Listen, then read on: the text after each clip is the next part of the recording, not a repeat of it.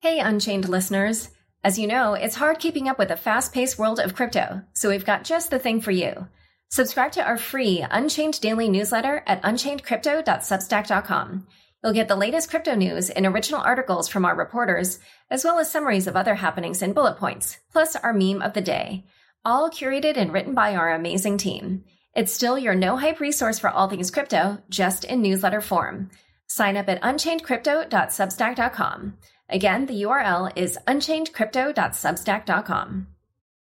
Hi all, before we begin, some quick announcements. First, if you haven't yet filled out the Unchained survey, this is the last week you can fill it out and enter to win a BTC candle, which is scented with Satoshi Wood, Musk, Tulip Bulbs, and Finite Minerals. Head to surveymonkey.com/r/unchained2021 to fill out the survey by end of day on Friday, October 8th, which is the day this episode comes out. We will announce the winners in next Tuesday's show. Again, the survey is at surveymonkey.com/r/unchained2021.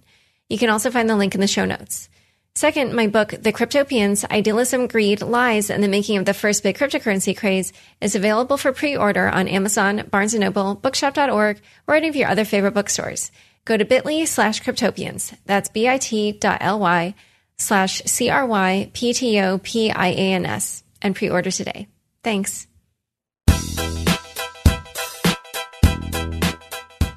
Hi, everyone. Welcome to Unconfirmed, the show that reveals how the marquee names in crypto are reacting to the week's top headlines and gets the inside scoop on what they see on the horizon. I'm your host, Laura Shin, a journalist with over 2 decades of experience. I started covering crypto 6 years ago, and as a senior editor at Forbes, was the first mainstream media reporter to cover cryptocurrency full-time. This is the October 8th episode of Unconfirmed. Looking for NFTs that are useful and fun? Try SoRare, the largest NFT-based fantasy game. You can collect, trade, and compete with officially licensed digital cards of soccer players from over 160 clubs on SoRare. That's SORARE.com. Wish you could earn crypto but don't want to spend thousands on hardware? Just download the Nodal Cash app on your smartphone. Visit Nodal.com, that's NODLE.com, to start earning Nodal Cash today. The Crypto.com app pays you up to 8.5% interest on your Bitcoin. Get $25 when you download the Crypto.com app with code LAURA. The link is in the description. Today's guest is Ryan Gentry, Director of Business Development at Lightning Labs. Welcome, Ryan. Hi, Laura. Thanks for having me. Lightning is having quite a moment with mainstream services like Twitter and Substack adopting it. And Paxful, the Bitcoin peer-to-peer service, has also brought on Lightning. Give us an overview of the ways in which Lightning is bringing Bitcoin to the masses. Yeah, absolutely. What Elizabeth Stark, our founder, has been saying, for years, is that the Lightning Labs mission is to bring Bitcoin to the billions. And that the way that we're doing that, is by building developer tools, and infrastructure to let companies like, Twitter, whose Lightning integration is powered by Strike from Jack Mallers, Substack, whose Lightning integration is powered by OpenNode, who are, both of those companies are Lightning OGs. And then Paxful has come online. Like, they are the ones bringing the end users to the protocol, right? And we're building infrastructure. And so this is just, a result of many, many years of hard work, of building up this protocol, of, sharpening these developer tools, documentation, et cetera, getting it to the point where the protocol was mature enough, that these early adopter companies, are coming on board and adopting it. And I think it's, we're going to talk about it here in a little bit, but I loved this one chart. Arcane Research posted the State of the Lightning Network report this week. And they had this one chart that was showing, the public network capacity, and it's 2 spikes, with the first spike being kind of the innovators and the second spike being the early adopters. And we are firmly in the early adopter stage of this new technology. And it's just like incredible that our early adopters include Twitter and the country of El Salvador. Yeah. So speaking of El Salvador, I would say that probably is the biggest development for Lightning recently. El Salvador adopted Bitcoin as legal tender, and they've also onboarded people to the Chivo wallet there. So what is the significance of this milestone? It's an amazing vote of confidence in the stability of the protocol and of the network. And I think it's really important, just briefly, there's, depending on your estimate, and like how you measure the numbers, there's somewhere between 15,000 and 25,000 public routing nodes on the Lightning Network.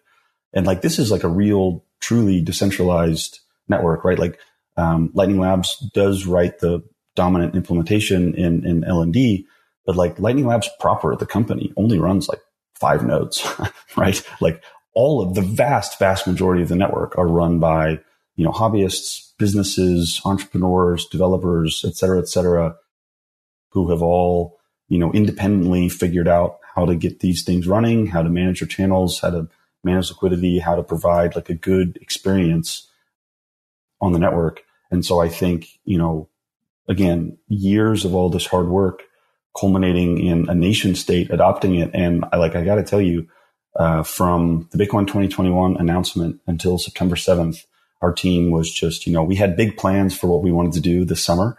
And instead it was like, oh man, we got to be ready for 6 million people, to, adopt this like right away. Like we got to focus on, a bunch of the back end, scaling the database and, making sure that the nodes were secure and, all this kind of back end engineering work that goes underappreciated. And we were nervous, to be frank with you. This is a big deal, right? It's a big deal, not just for Lightning, but for Bitcoin in general. Like this had to work. It hasn't been a perfect launch by any stretch. No launch really is, but by all accounts, like it mostly works. People are able to buy food at McDonald's. We've heard through the grapevine that, the most popular restaurant accepting Bitcoin in San Salvador is Pizza Hut, which go figure. I guess Bitcoiners just love pizza. That seems to be a thing. And it's incredible that, this country has decided to go on a Bitcoin standard and that we were ready for them. I think it's a testament again to, of course, my colleagues at Lightning Labs who are doing like a lot of the heavy lifting, but again, OpenNode, Ibex Mercado out of Guatemala, the Galoy team who built the Bitcoin Beach wallet. Like there's so many players in our ecosystem who all went hands-on, Bitrefill, who've gone hands-on deck to make sure that this worked. And this is the power of, a decentralized ecosystem really working. And it's the other thing that I think is incredible is, obviously I do business development. So I talk to companies, all the time about onboarding to the Lightning Network and integrating and, giving their users the experience of global payments.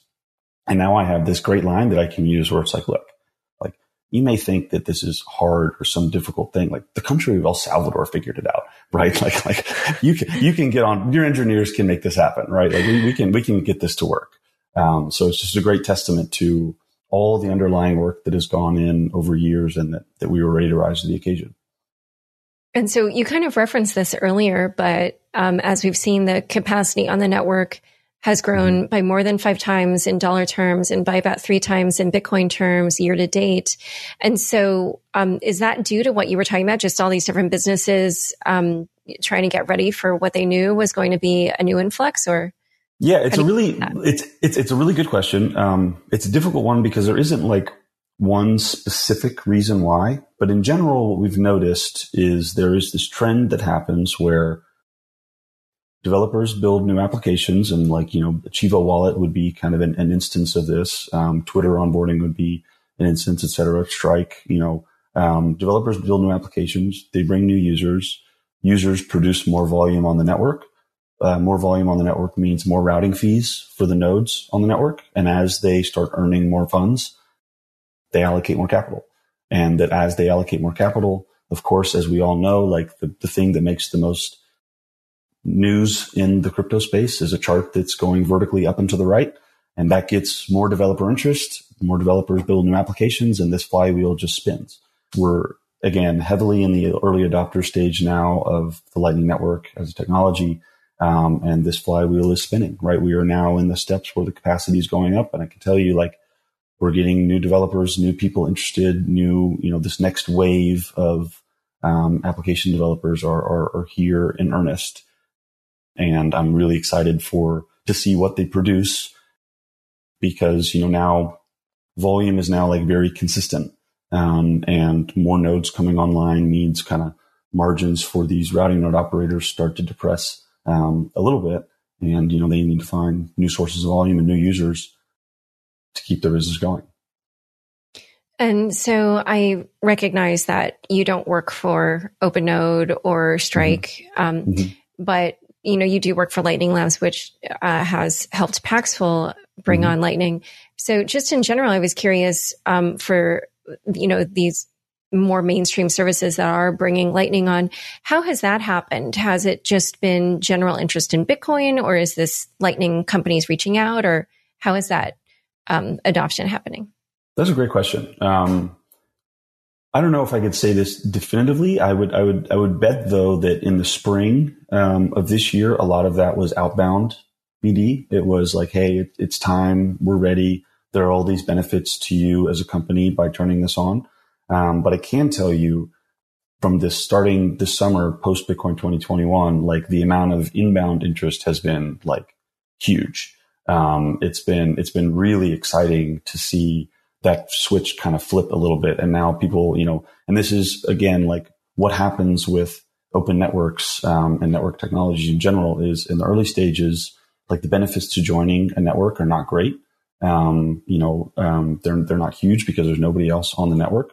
But as the network goes, like at some point you reach a tipping point where the benefits to joining the network are enormous, right? Like if you can plug in a node, open up a couple channels and pay to thousands of merchants all across the globe, people in El Salvador, tip people on Twitter. You can do all these sort of things. Like the benefits to joining this network are very large. And I think that's what we're starting to see now is like that switch is kind of flipped. In I write our monthly newsletter, and our last newsletter was like, titled, are we reaching the tipping point? Like, are we there? Has critical mass been achieved? I don't know if I can say for sure that we're there yet, but like we're certainly significantly closer than we were in the spring. So a lot of outbound BD, now there's, significant, inbound interest. And, the other important thing is like, yes, there are experts, companies like Lightning Labs, and other members of the community that will help onboard these companies, but this is all open source software, right? Like you can do it on your own if you'd like. And there are, tons and tons of people on our forums that I talk to every day, that are reaching out and like, hey, by the way, we got our nodes up and running and we just wanted to reach out to like hear if there's anything we should know before we announce to the world that this is what we're doing. And that's like a pretty cool thing to have happen. All right. So in a moment, we'll discuss more about adoption and the future of Lightning. But first, a quick word from the sponsors who make this show possible. With over 10 million users, Crypto.com is the easiest place to buy and sell over 90 cryptocurrencies. Grow your crypto with Crypto.com Earn, which pays up to 8.5% interest on your Bitcoin and 14% interest on your stablecoins. When it's time to spend your crypto, nothing beats the Crypto.com Visa card, which pays you up to 8% back instantly and gives you 100% rebates for your Netflix, Spotify, and Amazon Prime subscriptions. Download the Crypto.com app now and get $25 by using the code LAURA. The link is in the description. There's a new cryptocurrency made for mobile that you can earn by downloading the Nodal Cash app. It's free, easy to use, and there's no hardware to buy. The Nodal Cash app allows you to earn crypto whether you're on the go, stuck in traffic, or even while you're sleeping.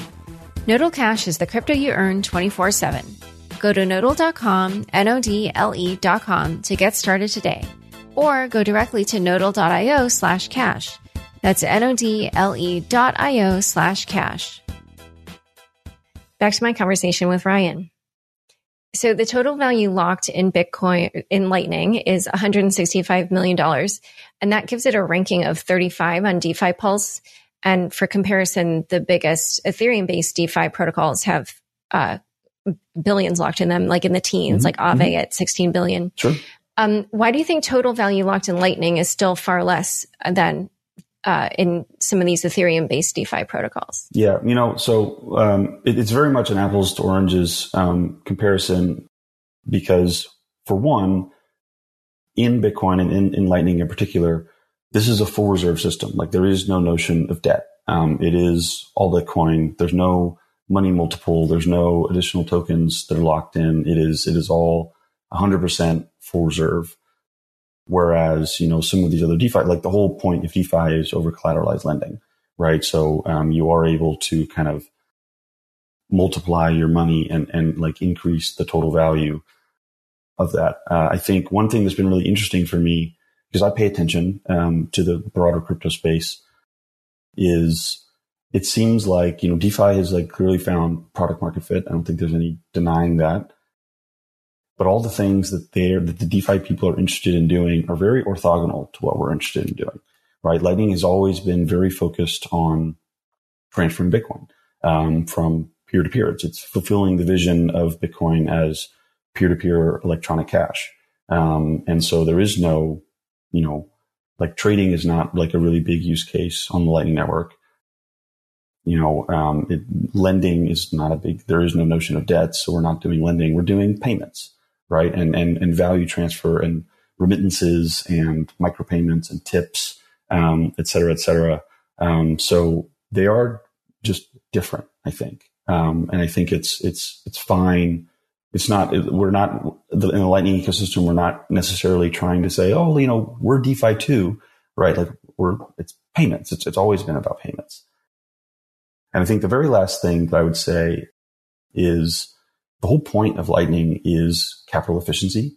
Like you have Bitcoin that you want to earn a return on. You're putting it in the Lightning Network because it's able to make you think more money than putting it in, BlockFi or whatever the decentralized protocol is to earn a yield on your Bitcoin, right? And so it is all about how many times can I turn over my capital very efficiently. It's been very interesting to me watching the DeFi conversation happen, especially like I know Hayden Adams at Uniswap talks about this a lot, where he's like, we're focused on volume as a metric, not total value locked, right? Like the total value locked being small and the volume being high is actually the goal.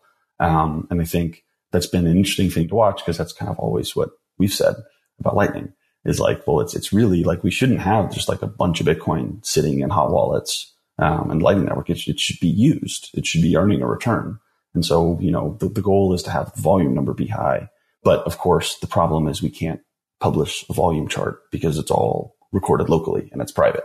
So that's just something we don't have. Although I think the Arcane Research Report did a nice job, like one of the first ones, I think, to kind of aggregate some volume numbers from different players and try and show at least, a picture of what the volume looked like. And what did that show? That there was a high volume compared to the amount locked in Lightning? I don't think they made that exact comparison. Like I remember what was specifically in the report was that the volume numbers they'd seen like had doubled from July to August and then doubled again from August to September. And that I think like there was another report from an analyst, Kevin Rook, from like Midsummer or something, where he did like, like a kind of top down estimation and bottom up estimation and arrived at, maybe for this year, the total volume in the Lightning Network would be like between $100 million and $500 million transacted, which is, I don't know, like it seems about right. I don't really know. But what's interesting is like, in 2020, Visa and MasterCard combined did $16 trillion worth of payments. So like we got a lot of zeros to add, before we're in the conversation in a big way. So speaking of Arcane Research, their report also showed that payments for online services like trading and gambling have tended to dominate payment volume in Lightning, but that in September, personal transfers and payments for more everyday transactions like merchant payments grew at double the rate of those other services. What do you think is behind that shift? El Salvador, right? I think El Salvador for sure. But also, and like one thing, so I was at, earlier this week, I was at the Oslo Freedom Forum, put on by the Human Rights Foundation. And, we talked to, like Mike Peterson, who was at Bitcoin Beach, specifically about, he was presenting on, like what he's seen in El Salvador, especially, in the years coming, but especially this past month. And again, it's kind of like what I was talking about earlier. It's like this technology has been ready, and has been battle tested. And it was just kind of waiting for its moment. And so people that pick up Lightning wallets today, maybe they tried in early 2018 and were like severely disappointed because it was, too early. They pick them up today and they're like, oh man, this actually works like really great. Like this is a nice experience. And especially for people that aren't in Western countries or in China where there are like very good payment systems, like the Lightning Network now is significantly better than the payment rails in Nigeria, right? Like it is already a better user experience than payment rails for a large majority of the world. And so I think we were just waiting on a moment, right? Waiting on a spark, to get a bunch of people to download wallets and start using it. But that moment is like firmly here. And I think, so a lot of that volume is probably happening in El Salvador itself. But I think it's also inspired a bunch of people all around the world to be like, well, if they can do it, so can we. What are we waiting for? Right? This is all open source software. It just requires spinning up a node and getting some liquidity. So where do you think Lightning is going next? There has been talk about streaming money. Can you explain what that means and how likely it is that you think it'll become a common thing soon? So I would, I don't know, is it bad form to recommend other podcasts on your show?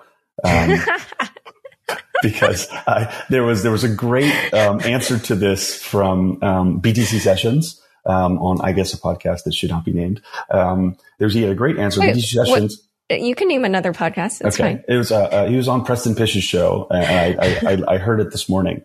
And so BTC Sessions is a YouTuber who produces like tutorials and different videos for using Bitcoin products. And he was talking about how, on YouTube, he barely makes, enough money to get by, right? They nickel and dime him out of ad money on everything. But there is already this like pretty vibrant ecosystem in the Lightning space that will, while you're listening to a podcast, you will stream money to the podcaster. And he was like, and it's generally the way it's set up is you just send them, something on the order of 100 sats, like under $1, or like on the order of pennies per minute while you're listening. And so he was like, if I have 10,000 people watch my YouTube video, like, I can't buy a piece of bread with that. But if I have 10,000 people listening to my podcast and each of them maybe pays me $1 in Bitcoin for the duration of the entire podcast, that's $10,000 for an episode, right? And so it is happening already. And podcasting is like kind of the first medium through which like it's really taking off. And what I think is amazing about this is this podcasting 2.0 movement is not only are the podcasters really interested in the money that they're earning, of course, right? And they're pushing their listeners. They're like marketing the Lightning Network to their listeners saying like, hey, don't listen to me through Spotify or whatever. Listen to me through one of these independent podcast developer apps, because then you can pay me while you're listening. And it's working. I don't think it's quite had its moment like El Salvador had yet. It hasn't really like exploded, but there's, hundreds, if not thousands of podcasts now that are enabled with these kind of Lightning tips. And so we're starting to see, and this is the second thing that's really interesting about podcasting is, as a podcaster, I'm sure it's really hard to get data on what your listeners are doing while they're like when they drop off of the episode, et cetera, unless they're on one of these walled garden platforms like Spotify. But if they're paying you every minute, like through the data, through the payments that you get, at what point in the episode they drop off. At what point in the episode did they really like something and they can send you a boost, which is like sending you, a full $1 in one payment if they really agree with something that was said, right? So there's all this like side industry that's popping up now of, on top of just users paying podcasters for listening. Additionally, like the data that the podcasters are getting, the analytics they're getting about their listeners. So it is happening. I think we just need more wallets, more integrations. We need to make the user experience much nicer. But the cool thing about this is that it's the content creators who are incentivized to market this technology to their consumers, right? Which is just, something that I certainly didn't see coming a year ago, but is like really amazed. And, it's first step podcasting, next step YouTube. There's a Brazilian like YouTube group, Bitcoin Heroes, which is heroes, who they just released a new website, which I'm blanking on the name right now.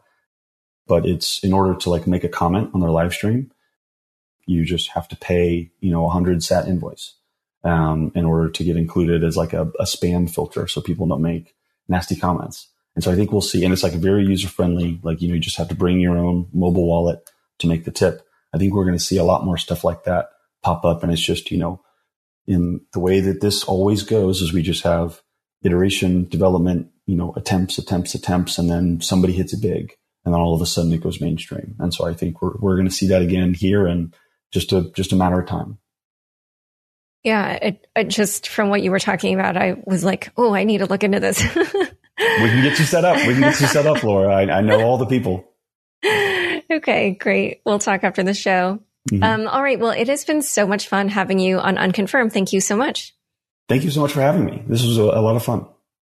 Don't forget, next up is the weekly news recap. Stick around for This Week in Crypto after this short break.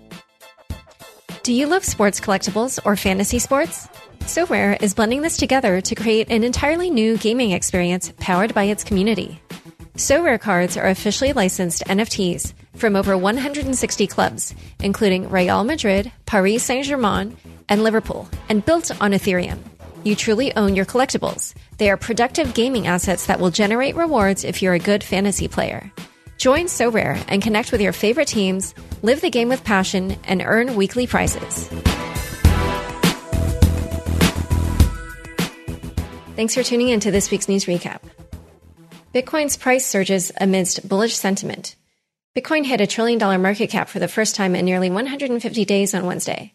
As of publishing time Thursday afternoon, the price of one Bitcoin was up roughly 25% for the week, increasing from $43,450 to slightly above $54,000.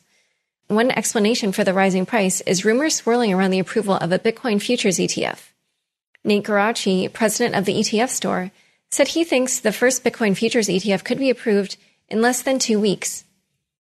Eric Balchunas, Bloomberg's senior ETF analyst, agreed, tweeting that he gives such an approval a 75% chance.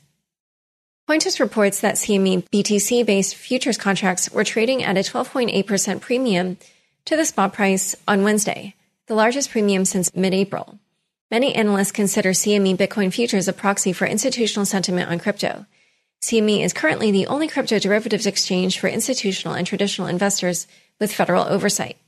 Mike Bocella, a general partner at BlockTower, believes the premium suggests that institutions could be front-running the news of a futures-based Bitcoin ETF being approved. Notably, SEC Chair Gary Gensler recently lent his support to a Bitcoin futures ETF, twice mentioning that he would, quote, look forward to staff's review of such filings. In addition to speculation surrounding the approval of a Bitcoin ETF, here are a few other reasons for BTC's bullish price action. Based on analysis from Ki-Young Ju, the CEO of CryptoQuant, it appears that a whale purchased $1.6 billion worth of spot Bitcoin in just under 5 minutes on Wednesday, coinciding with Bitcoin's push up to $55,000. Both SEC Chair Gary Gensler and Fed Chair Jerome Powell explicitly stated their respective regulatory bodies do not plan to ban crypto. U.S. Bank, the fifth largest retail bank in the U.S., announced that crypto custody for BTC, Bitcoin Cash, and Litecoin is now available to fund managers, thanks to a partnership with NYDIG. The CEO of the $27 billion family office of George Soros confirmed that the fund invests in Bitcoin. The CEO, Don Fitzpatrick, told Bloomberg, quote, from our perspective, we own some coins. The compound bug's compounding bug. Last Thursday, a bug was found in a recently implemented upgrade to a smart contract powering Compound, the fifth largest DeFi protocol by total value locked, which put roughly 280,000 of the protocol's native token, Comp, at risk of being erroneously claimed. On Sunday, Compound's bug intensified after an Ethereum user called the protocol's drip function, adding 202,000 Comp, or $66 million, to the rewards contract, almost doubling the number of outsized awards available to be scooped up. This brings the total comp at risk to approximately 490K, of which 136K is still in the controller, said Robert Leshner, CEO of Compound Labs, on Twitter at the time. Leshner explained that the Compound team had hoped to keep the drip function quiet until the next governance protocol could be implemented to fix the bug. Quote, nobody had called the function in weeks. and community developers were hopeful that Proposal 63 or 64 could go into effect before it was called, he said on Twitter. Due to the way Compound's governance and private key structure is set up, it takes 7 days to correct coding errors. According to Banteg, a core developer at Yearn Finance, the drip function had been known for days and was, quote, the best kept secret in DeFi. As of publishing time, the bug is on its way to being patched, with Governance Proposal 64, titled Fix Comp Accrual Bug, passing 1,037,107 votes to 0. The protocol made it through the week with 129,000 comp left in the controller contract, a far cry from a worst-case scenario. 6,000 Coinbase user accounts drained via multi-factor authentication error. In a letter filed to California State Attorney General offices, Coinbase admitted that over 6,000 customer accounts had funds removed due to an error in the exchange's security system. According to the document, attackers took advantage of a flaw in Coinbase's SMS account recovery process. For users who used SMS text for multi-factor authentication, hackers were able to receive the SMS text messages necessary to gain access to user accounts. From there, funds were transferred to third-party wallets.